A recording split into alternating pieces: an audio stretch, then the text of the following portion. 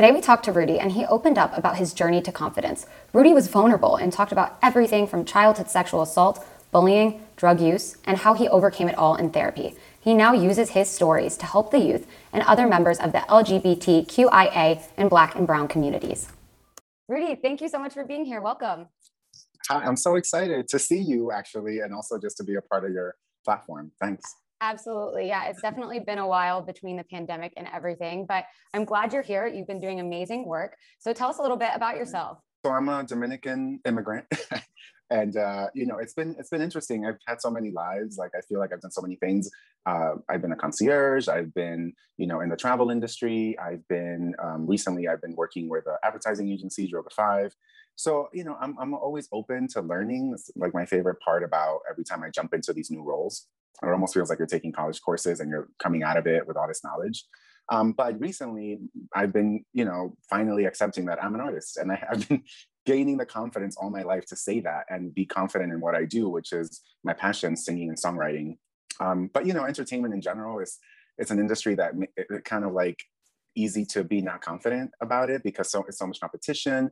You may not fit the mold of what you think people want, but I think I'm on a journey right now where I'm accepting I'm an artist. I love what I do. I'm the happiest when I'm creating. So I'm really, that's who I am. That's great. It's such a cutthroat industry too. So how did you get to that point? Because now you're accepting that you're an artist, which is huge, but how did you build up that confidence? I always was scared to call myself an artist because I think it comes with this pressure of like, you have to deliver, right? And growing up, an immigrant kid, not only are my parents immigrants, but I'm an immigrant. I came to the US when I was 6 years old. And I just wasn't raised to value the arts as a real job. I was always told like, okay, you're going to be a doctor. Are you going to be a lawyer? Like my parents came here with a very clear plan to produce this dream of what people do in America, be successful, and acting and singing and dancing and all that stuff. That's not looked upon as, something that's going to make you money and make you successful. So I was always discouraged from doing those things. And it really hurt me because that's when I used to be happy as a kid. Even in high school, I joined the chorus, I joined drama club. Like that's what I like to do. And constantly being told, no, that's not a real job. No, don't do that. It messes with your head and you start believing it. You start then trying to find other things, but nothing's going to make you happy if that's what you love to do. So it's been a journey of, wait, I shouldn't listen to you. I should listen to myself and do what I want to do, which is be creative, in multiple capacities. So, well, that's a lot of pressure to overcome. How did you peel away from those expectations that didn't fit your personality? It's taken a long time. I'm going to be 38 years old this July. And I've never been, I think for a long time, I didn't realize that I had the power to make those changes myself. Like, I think we look for external things to make us happy, to validate us, and family is a big, important external component. We all look to our family for validation, and I wasn't getting that from them exactly. I mean, my parents love me, we have a good relationship, but there were things I wasn't getting. So I think through all these years of growing up and just finding what works for me, finding mental health and therapy and just things that I was able to control myself because I can only control how I think and how I react to things. So it was life-changing for me, to be honest with you. Like mental health and therapy and finding like that voice helped save my life, because I was like in a really bad place. So, the struggle continues all your life, but I'm in a really good place now because I've tapped into this confidence, this power that that I'm the one that decides. I mean, I decide what makes me me. It's your life. You should do the things that you love. And I'm glad you broke away from that kind of toxic energy. And a lot of people live through their parents or live to please their parents in society. And I'm glad that you've found the confidence and power to break away. And it's so subtle too, because, I don't think any parent is out here. I mean, most are not trying to make you feel bad. It's not a tactic to purposefully hurt you. I think in their mind, they want the best for you. They, all these other components that have to do with them, so in the end, I think people just have to know, maybe that advice does work for you and that is the path that you should go on. But for me, it was very evident that I had to find my own way because what someone was telling me to do wasn't aligning with who I was as a person. So, I love my parents, but setting boundaries with them has been super important. And like being able to say, you know what, I'm doing this because I like it, or I'm doing this and maybe it's not about the money. Maybe it's about the process of like making something. And that brings me so much joy that like, that should be enough. And that's the thing that is the takeaway. Like when you tell someone, don't do this, do that, you're kind of telling them like, you're not enough. You should do this. And that's like a mental health thing that sticks with you for a long time. Yeah, it's traumatizing when you feel invalidated or like your authentic self isn't enough and that you can't even be that person. Yeah. And a lot of people deal with that, and that impacts your mental health negatively. Like, all that we want is to be successful, but it doesn't look the same for everyone. And having that said, like one of my goals now that I'm just really in a good headspace and trying to align myself with just what my message is. What do I bring to this world, right? So one of the things I really want to work on is just helping kids, especially in city high schools, because I went to a public school in New York City. So helping kids that look like me, right? Brown and Black kids. I want to help them realize that the arts is an option, you know, because I think in our communities, it's seen as like a hobby. Oh, this is like your hobby. You know, it's not encouraged to pursue those as career paths. And there's a lot of talented, creative Black and brown kids out there that are thinking, oh, I'm not going to do that because, you know, the people in my community are telling me that this isn't a real option. And so I kind of want to like break down the stigma of that and just encourage them from earlier on, especially that time when they're like about to decide on big things like college and like, do I get myself into all this loan to do a major that I'm not even going to end up doing because inside I'm actually an artist, like things like that. So I want to give kids these pep talks because I wish someone did it to me, you know, like I wish someone told me, you know what, don't go to college. Like I actually wish I didn't go to college. That didn't work for me because I was trying to please other people by going there and it had nothing to do with me. So like, I just want to make it known there's other things, there's other options. If you're a creative Black and brown kid, like you need to just do more of that because the more you do it, the more you realize if you really love it or not and if you want to pursue those paths, you know? That's great. You're taking your experiences and making something positive to help others. And why do you think there is that stigma in that community about the arts and about a standard path that everybody has to abide by? There's a lot of pressure to perform, you know, nothing is given to anyone, especially in my communities. Like you have to fight twice as hard to get anywhere. And so I think people are scared, you know, you're fearful that you're not going to be successful and you make decisions based on what you think is going to get you paid. So it's unfortunate because I think in the end, what happens is we view arts as something that is ethereal almost, right? Like the value in art is the feeling. How does art make you feel? What is the response that it makes you have, like emotionally and all these things, but they're not tangible too much. Like you can't just make a graph or like a sheet and put, you know, like a math chart and say, okay, well, these are the percentages. Like you can't really show it that way. So it's harder to explain and to convince someone that the arts has value, which is why in schools, for example, the arts programs are the first things that get cut. You know what I mean? So it's just unfortunate because it's harder to convince people because it's harder to show it as a mathematical equation. But I think in the end, people will agree that the arts bring so much to all of our lives, even now that we've been in this pandemic. The fact that people have not been able to go see a show, that people can't go to the movies, like they're realizing the impact that those industries have on our mental health because those things make us happy, you know? So it's really important that we continue to nurture kids that want to be our future performers, you know? We can't let them go, especially the Black and brown kids. Yeah. So, you know, I'm hoping that, I don't know how I'm going to do this yet. I'm just putting it out there because I've been thinking about it for a few years, but there must be some sort of school program I can, you know, connect with and do these chats with like other fellow artists and we can go in and give these pep talks to kids and maybe participate in their art programs or something like that. Absolutely. We need that next generation of artists. Yeah, very, very much so. So you've mentioned that you've kind of felt suppressed or that inner artist took a while to pull out because of the culture that you were around and your upbringing. How did that impact your mental health? And what was that journey like? Because you're thriving now, you're killing it now. So how did you get here? You know, it was a hard journey because I think before the artist stuff, there was something else that happened to me. Like growing up was very hard because I don't know about other people, but I've heard a lot of other queer people say, oh, well, I knew I was queer from a very young age. Like people at 5 years old, 6 years old, they kind of know they're different. And for me, it was the same. I knew very early on that I was gay, but I didn't really know what that meant, right? But when I was 5 years old, I was raped. So there was a lot of things that happened that I wish I had gotten therapy, for example, like right away after that, but I didn't, right? So all these years pass and you kind of victimize yourself, you blame yourself. There's a lot of shame in rape. And as a child, I don't think I had the vocabulary or the tools to really like know what I was feeling. So therapy would have been really great, but that wasn't an option.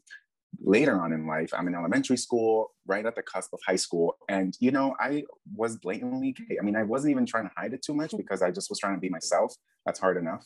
But the bullying got so out of control. Kids did not like me because they were learning at their house that people that were gay were evil, that, you know, it was something to make fun of. And it was okay to make fun of it, like that they wouldn't get in trouble for doing that. And they Wow. treated, a lot of kids would treat me very badly. I would have teachers walk me to the train station so that I wouldn't get beat up by other kids. So it was hard. It was hard. So, you know, I think from walking away from all of that, I just felt very helpless sometimes. I felt very worthless. I felt like I wasn't enough. You know, why didn't people like me? And I had to, that led me to a lot of issues of, you know, drinking a lot, not valuing my self-worth, making just bad decisions based on my feeling of all the things that happened back then. You know, confidence was just not something I had, but that was internal, and somehow I am an extroverted person, so no one knew that I was having confidence issues because I looked like, oh, he's up, and everyone thought I was just like a happy person because that's my personality, like how I present myself. But no one really knew the self-esteem issues that were going on, and so I think it made it bigger because it was like I had a secret, you know, and I was like insecure inside, but presenting as, you know, this person that was really happy and a go-getter, which is part of my personality, but there were just like a duality there that wasn't helping me because nobody could help me, nobody knew. Right. So all of that really led to just me putting myself in bad situations, making bad decisions. I was still running on what jobs am I going to get that are going to make money because I didn't want to be, I couldn't accept that I was like an artist. It felt scary to do that. So there was a lot of decision making that I was making while under the influence of bad mental health. And it wasn't really making me go anywhere. So, you know, I had to take a step back, especially because at the rock bottom part was trying drugs that were not great. I mean, everyone maybe tries a little bit of weed sometimes, and that's fine. But in the gay community, especially right now, I have to say there is a lot of meth out there, and it's really easy to get it, you know, especially on these apps like Grindr and Scruff. And I think that you don't really realize how bad those drugs are because I never grew up knowing anything about them. But I think you don't really realize how easy and how just fast you can be caught in a moment where you're trying something you didn't know really what it was. And then once you've tried it, it's like there's a point of no return from that because now you know what that drug is. And the high you get from that is a high that you're not going to get from anything else. And it's really damaging. It's really easy to get caught up in those drugs. So I had a moment with that for like a year where I was slipping in and out of that. And it was really scary. And I think it was more scary because I saw what was happening to other people around me. And I had a moment where I was like, this can't be my life. Like, this could kill me. I mean, this could, you know what I mean? Like, it was just so scary. I guess I'm a bit of a goody two shoes too. So for me, even doing it at all was like so crazy. And I just felt out of control, you know, because you want to do more and then you can't, you're physically not in control. So I got help. I actually went to the center, which is here in New York City. It's a LGBTQ plus place for kids and for anyone actually in the community that needs help with all types of things. They actually have programs for people that have substance abuse, or if someone's HIV positive, they have groups for that, or they have groups for people that want to find jobs and are, you know, not having the best moment in the industry right now. They have all types of groups to support the community. So one of the groups was substance abuse. And I went there literally just, I didn't know what I could find. I didn't know what programs they had, but I knew that I needed to speak to someone to get out of it. And the counselor they gave me, which was completely free, by the way, they don't charge. And that counselor was so kind to me and made me really talk to myself in a way. They actually said something to me that was like, you know, the way that you talk to yourself is like kind of harsh. Like you have so much pressure you put on yourself and you're like kind of mean to yourself. And that took me like, I was like, oh my God, really? Like I wasn't hearing how I was being to myself. But I think I was taking all of those years of the bullying and how people talk to me. And that's how I would talk to myself, like really badly.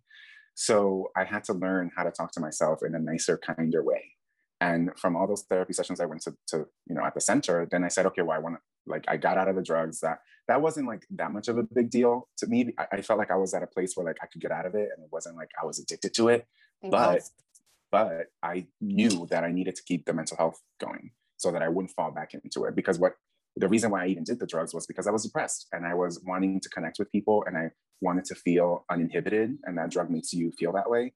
And it gives you this false sense of security and like makes you think you have friends, but you don't. You know, they're all like sex friends. It's not real. And so I thought, no, I need to now do regular therapy, right, to kind of deal with all the stuff from the past. And I have health insurance through Health First, and I was able to find therapy for free. I literally went on psychology.com, psychologytoday.com, looked for a therapist that I just like, you can choose like, you know, the race of the person, if they're queer, you can kind of filter based on what you need for your therapist. And so I chose a Latina queer person to be my therapist.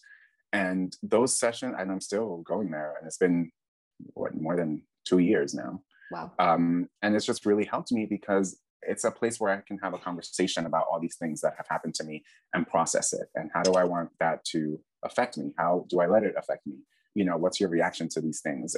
It's just been a really great safe space to explore all the trauma, and kind of accept the trauma and then move past the trauma. There you go. But you did it and you've made so much progress. Was that the first time, going back to when you went to the center, you went there because you were having some substance use issues, Yeah. but before that you were living behind this happy-go-lucky facade. Was that the first time you really actually were real with yourself and the therapist or the person at the center about the assault, about the social rejection and bullying and your self-esteem issues? The thing about the therapy is a funny thing. All the time I knew, I had all the tools there, right? Like I knew that me having low self-esteem was a result from all this. I knew so many things, but when you're in therapy and you say things out loud, it kind of sparks another part of your brain, I feel, and you hear yourself like talking about it. And I think it makes you just understand it in a different way. This is the thing. I haven't, the therapist isn't telling me anything that I didn't already have inside me. I'm doing most of the talking, to be honest. I think the therapy is actually the most helpful because you say things out loud. You're hearing yourself, say, when you're thinking everything, it's one way. When you say it out loud, it hits differently. I don't know if it's because it's a different part of your brain and you're listening to yourself. I don't know what it is, but you are able to really process in a better way, I think. And I had not had the opportunity to do that. I had not been to therapy. I liked doing mental health things. Like I was always inclined to mental health things. Oh, I want to do yoga. Oh, I want to meditate. And I would do it sometimes. And sometimes it worked and sometimes it didn't. But going to therapy and saying the things and saying out loud to someone also that was like kind of gazing, at you and encouraging you to do well, those were things that I think I needed. That was the extra step. Yeah. Therapy helps you like empathize, even what you said about you speak it out loud. And sometimes for me as well, it's like, oh, whoa, if I heard my friend saying this to me, you kind of like give yourself more credit in that space because you're hearing yourself as just like a human person who's kind of hurting. And there's a level of honesty that doesn't come in your head when you have that negative voice in your ear too. No, and that's the thing too. Like there's words that sometimes you use that you don't realize that they're a crutch. For example, with my therapist many, many sessions ago, I would say things like, well, I should be doing this and I should, and I didn't make anything of it. She's like, well, why do you keep saying should or would have, or these, such a small thing. And then I had to think a whole session about why was I using those words? Why, and that makes you process, there was insecurity there. There was all these things that language is so important in how we understand ourselves. And unless you're saying it out loud, I don't think you're really processing it the same way. Yeah, that makes sense. You mentioned some shame that you felt growing up and from things that happened to you in therapy. Yeah. Did you blatantly talk about that shame, or was it through the little things like the words you mentioned and just that like narrative within your mind?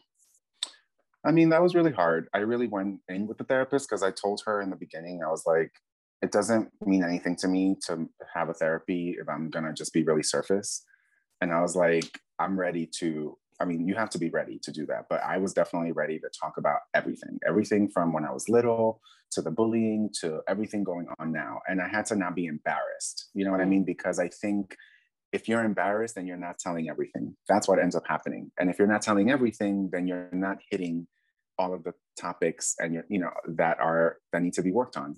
We all have things that we can work on. Some are more bigger issues than others, but we all have problems. And I think the sooner everyone accepts, yeah, I'm flawed. I make mistakes. I've done this mistake. If you make that not such a big deal, if you realize that everyone makes mistakes, then I think it's easier, but we live in a society and a culture that everyone's always trying to be perfect. Even with the social media, it's so apparent. Like, oh, with this filter, I look this way now, and I'm just trying to be perfect. And it seems fun and like, oh, I like the filter, it looks cool. But it's psychologically, it's actually affecting you way more. Then you're looking in the mirror at home and you're like, I don't like it this way anymore. I like it the filter way. Like there's just something subliminal about that. And so, I think keeping it real is going to be the most productive and the most effective. It takes vulnerability though in therapy, and there's no filter. And it takes time too to build up that trust or to find the right person that will pull it out of you. But definitely best That's an advice. advice I give people too, because I say, okay, the fastest way to be vulnerable with your therapist is if you trust them. So try to get someone that has either similar life experiences to you, that looks like you, just have a little bit in common with the therapist somehow, because then those walls will get broken down and then you could be your real self. And I tell people all the time, don't do therapy because somebody told you to do therapy. Don't do that, because then you're going to be in the therapy wasting your time, not talking about the real shit, and it's not going to do anything for you. So unless you're ready to go there, just don't even do that, because it's a waste of time. You have to not be embarrassed. You have to be completely honest with yourself, not with the therapist, with yourself. Why do you want therapy? Remember the reasons that even led you to want therapy. We all should use therapy. And I think also therapy adjacent things, just mental health things, meditation, even when I'm making music, that's like a therapy for me because I love it so much and it makes me happy. So it doesn't have to always be such a serious mental health thing. It doesn't always have to be like, okay, I'm going to sit here and meditate and find the answers to life. No, cooking is a great meditation for me. I love cooking, and I look up recipes and I cutting everything up and putting my own twist on it. That's a great therapy, and that's fun. You know what I mean? Like things like Yeah. that. You There's a time. lot of things that can help with your mental health, and you can go to a therapist because you're having a specific issue like anxiety or you're feeling depressed, but at the same time now you see a therapist regularly still, right, just to cope with life and to come up with new coping mechanisms and make decisions.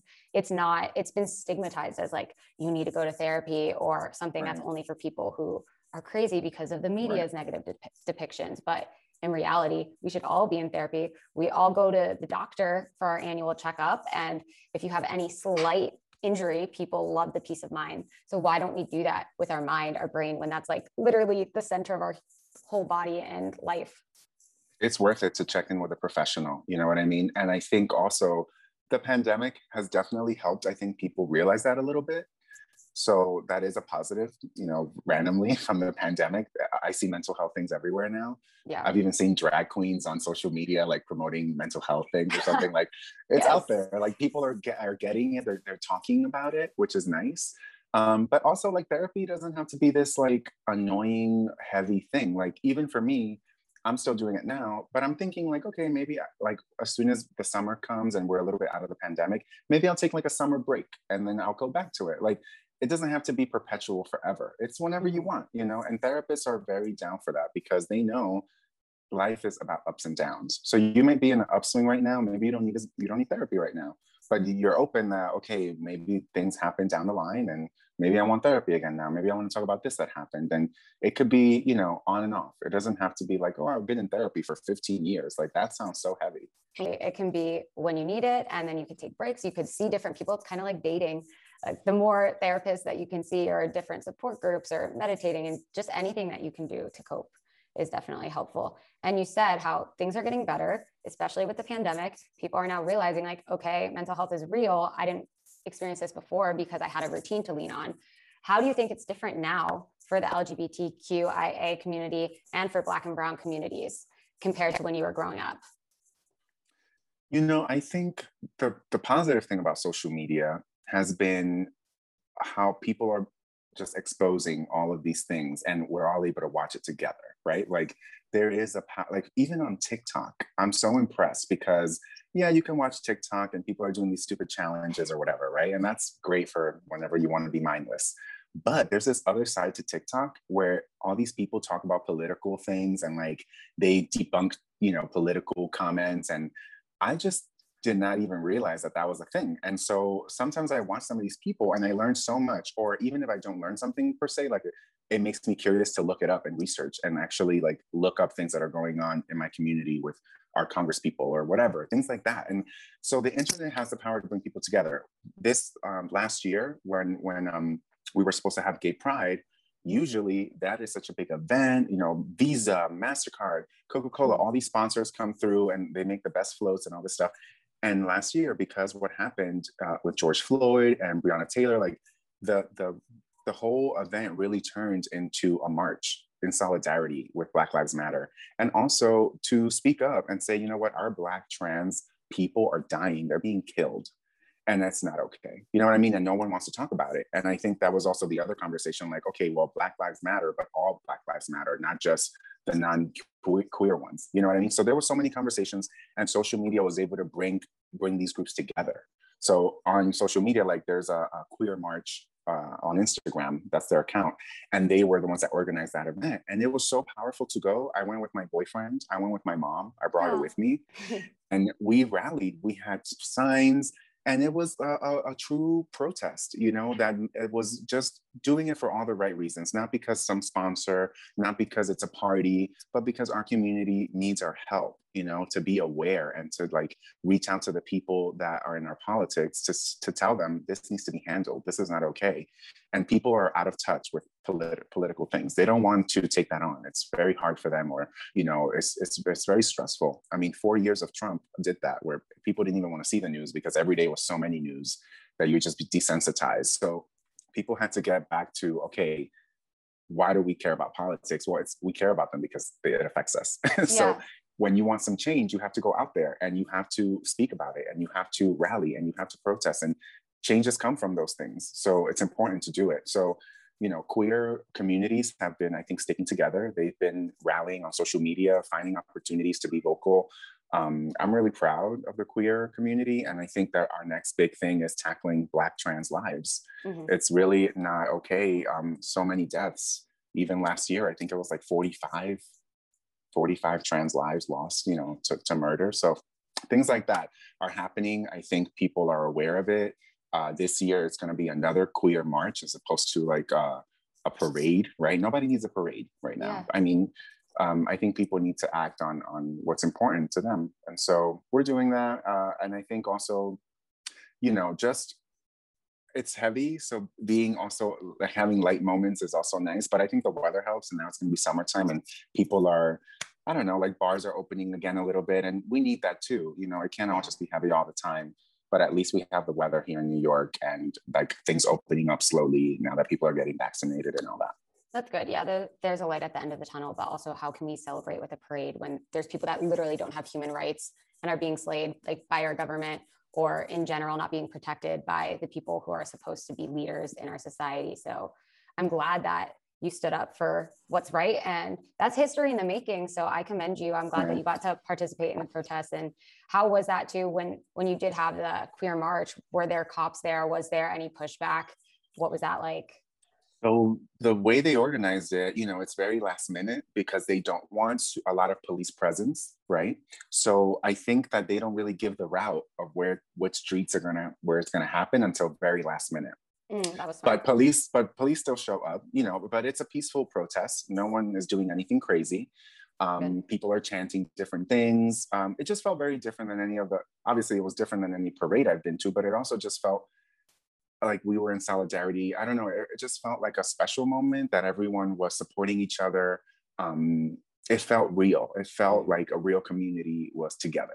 Wow. As opposed to the parade where it just feels like a lot of different queer people are having fun, but maybe separate, like in different groups. There's a lot of subgroups, but the march felt like we were together, like for this one thing. And that, united. I don't know. Yeah, it gives me chills talking about it because you know, we were so emotional there. And, you know, we're chanting the names of these people that have been killed and just demanding our rights as humans. So it was really powerful. That must have been surreal. And it's just wild that this even has to be a thing. I'm so glad that there's this movement happening, but it's also just like, why can't people just be able to live their lives, and especially in the land of the free? And also hearing about this peaceful event versus some of the contrasts of other things that we're seeing in the media and tear gas, and the fact that I even have to ask, like, were the cops respectful? But I'm glad that you guys all made it through and had this moment of being united and celebrating, especially memorializing the people that we lost. Yeah. And, you know, now that with the pandemic, I think like people are rallying more just via social media too. Like if you're not a protest person, then you're not a protest person. I don't think that there should be any, like, I don't want to shame people that don't protest because that's not for everyone. And that's not you can also just be in solidarity via your social media presence. You can be in solidarity and donating money. There's so many ways to be in solidarity with whatever movement you're choosing or that you identify with. So that's another thing, like social media gives you options of ways to be in tune with that. And as far as the mental health, like I think a lot of people just also because of maybe therapy or being able to see other people like them, they're kind of, there's less weight on them because they have just released some of that maybe trauma. Maybe they're talking now about, you know, how people, because there's so many things that people are talking about now, like, okay, well, this is happening and this is racist, or this is happening and someone was this way to me. But now they're finding other people that are saying, oh my God, that happened to me too. And that kind of validation is very important when it comes to mental health because you feel seen. And so that takes a little bit of the weight off of it. Maybe not all of it, but like it just makes you feel more normal. Like, oh, what happened to me wasn't just to me. Like this happens to people. It's a thing. So that's been really great to have mental health wise because people have been coming closer together with their shared experiences. It's very important, I think. It makes them feel less alone, for sure. Yeah, it makes you feel less alone. That's what it is. Definitely. And how can we be better allies to the Black trans community and to any community that's under attack right now?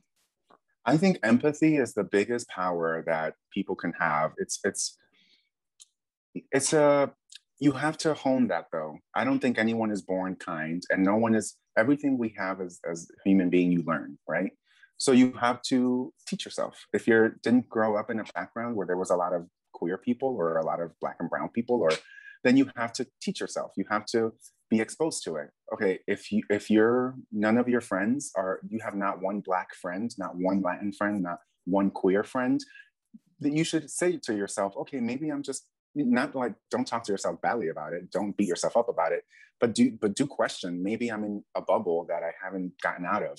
And you know what, if you go outside of that bubble and you meet other people that are, don't look like you, that are not like you, your life is going to be enriched. You're going to become a more like diverse person. You're going to just have more empathy for people because you're going to be friends with them. You're going to know their stories. So if you're not outside your bubble, you're never going to hear those stories. You're never going to know what these people go through on a day to day. And so you're never going to care, you know? So Right. that's really the main thing. Go outside of your bubble. I don't think most people are out there trying to be assholes or trying to be hateful or trying to be this. They just don't know. They haven't been exposed to different types of people. So, you know, that's what, and it goes both ways too. Like, you know, there's people that are of color and they never had a white friend. I don't know. Like it's everything. People just need to be more unified. And I think we have all these bubbles that we're in, and sometimes we don't go outside of it, and we lose a lot that way. We lose a lot of perspective and empathy. Yeah. And a lot of it is systematic. You know what I mean? You might have grown up in an area that you've always been in and you're only exposed to these types of people. And then when it ends up coming to the forefront, it's more like someone's saying that you have this privilege and then people are naturally defensive. But in reality, Right. the best thing you can do is to kind of check your privilege and also check your perspective. Like you said, if you don't have friends, if you haven't seen the pain of the people actually affected by this, then how can you ever understand? And how can you begin to be part of a positive change? Yeah, everyone really on all sides of everything could really use more listening skills, could use more just alternate perspectives. You know, I think, look, it depends on your personality. Some people are going to be really fiery and they just want to do action and get in there. And that leads to sometimes, you know, have confrontations. Even online, I see it where people are like going back and forth and they're really heated. And I think it's better to listen. I think it's a smarter way to kind of respond, because sometimes, you know, you might have more in common than you think, you know, and you just don't know because you don't know that person's life. But even in general, just with the pandemic, and even if you take race and queer out of it, I think everyone really can be a little bit nicer.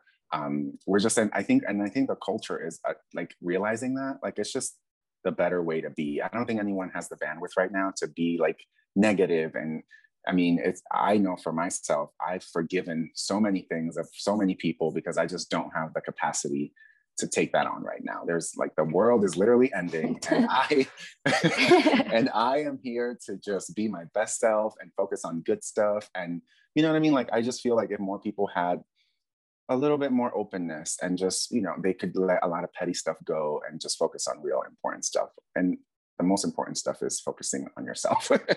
Yeah. So you can be a better person for the world. Yeah. And you're right. This last year, the pandemic, everything, it's made us all more sensitive and it's kind of cleaned up our priorities where it's like, okay, I'm not going to be worried about that. Like there's literally people out here dying from the pandemic, from racial injustice. So Oh my God, now I'm puts things in hearing all this stuff perspective. about India and I'm reading. I mean, every week there's like a different thing, but Which is seeing the awful. images of the people in India and how they're having like, burning people's bodies like in mass gatherings because they have no rooms for the dead. Like, it's just so sad and crazy. And I think, there's bigger things going on in the world right now. Sometimes I think we take on really petty things and we're fighting with our best friend or we're fighting. Even the other day, I got into like a little thing with my mom.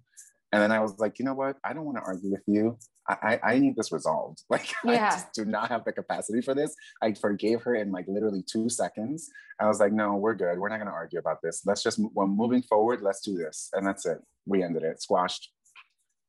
It puts it in perspective. It's like there are bigger things going on, and let's all just come together. Or in the very least, it makes you value the people around you. Like, wow, we have it so good, we don't even realize. And I think you have taken your experiences with your anxiety, with seeing a therapist, and now you're really passionate about giving back to the community, about supporting the arts. So tell me more about that. How has your mental health led to the businesses and the different ways that you give back? The funny thing about mental health and therapy and meditation and all that, as soon as someone sees some results, I feel like they want to shout it from the mountaintops. Like, it's like when you go to a nice restaurant and you have food that's really great and you just want to tell everyone. That's like a human condition, I think. Like, people just do that naturally. So for me, I guess that's what's happened. And I've had such a good experience with therapy and mental health that I want to tell everyone, oh my God, you should do this too. Like, this is going to really help you. So right now I'm trying to align myself because it's important, that I feel like people hear the stories of other people going through things so that they can understand that, one, they're not alone.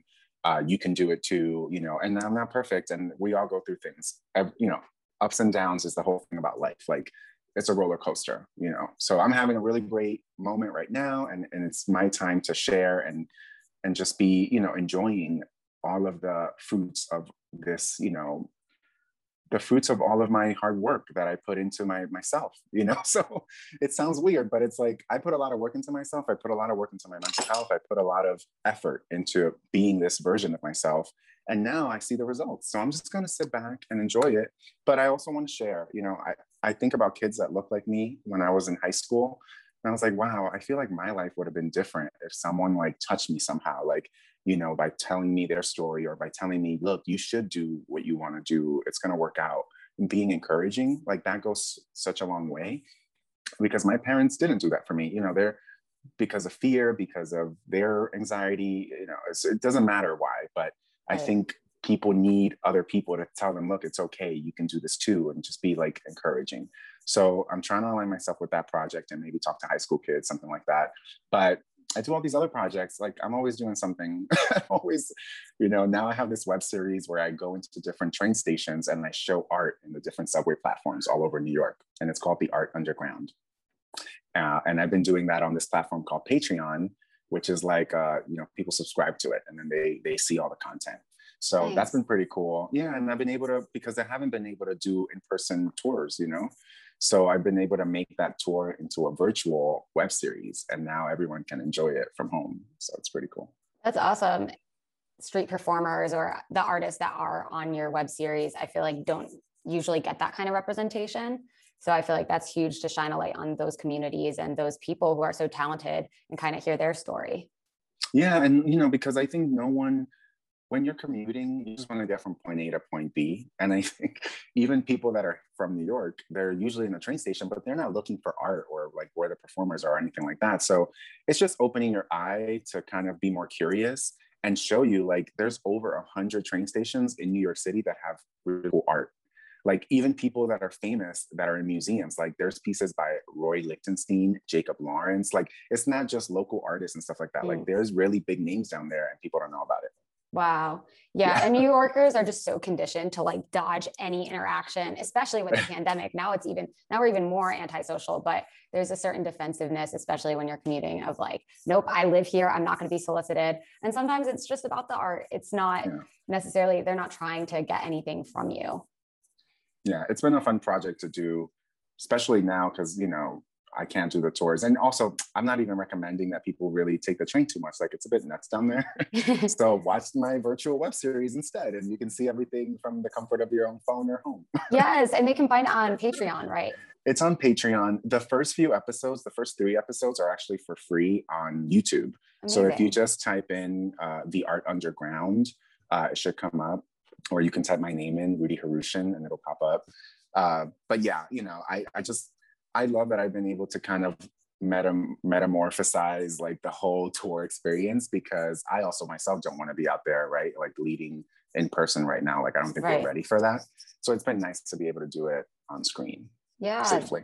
Virtual has like made a lot of things easier and streamlined a lot of stuff. So I'm glad that you took advantage of that.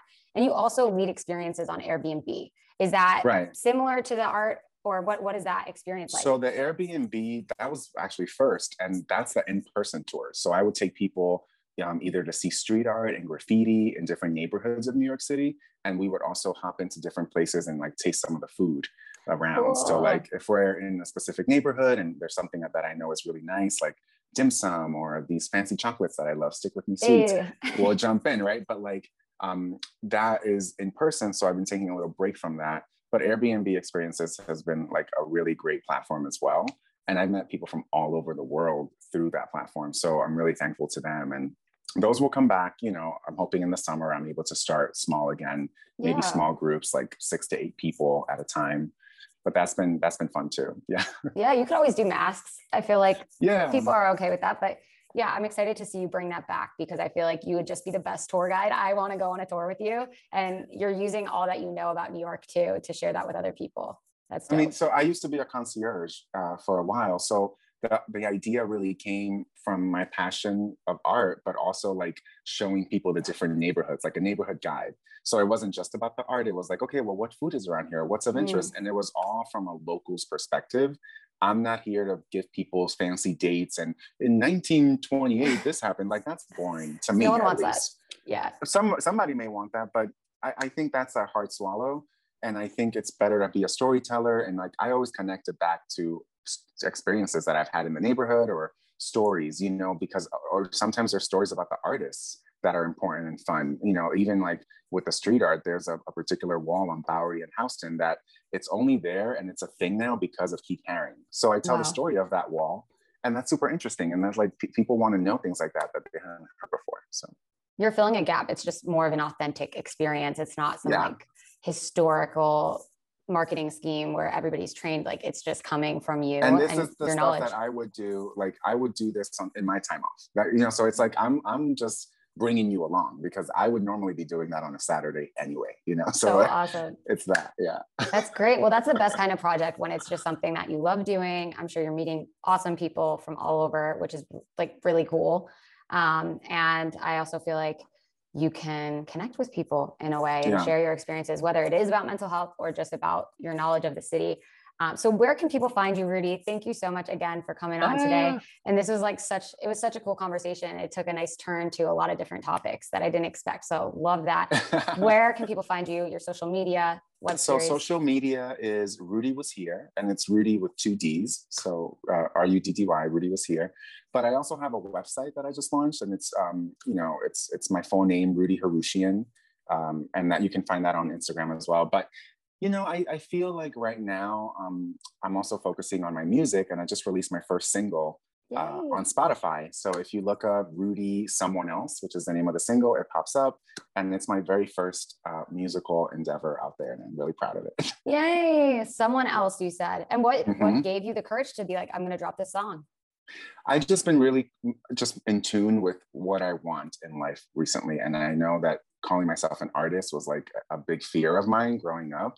And I'm owning it. You know, it's what I love to do. I wake up sometimes when I start writing lyrics to songs. Like, it's my passion. So I'm one of my passions. And I just want to make sure that I do something about it. I don't want the ideas to just sit there.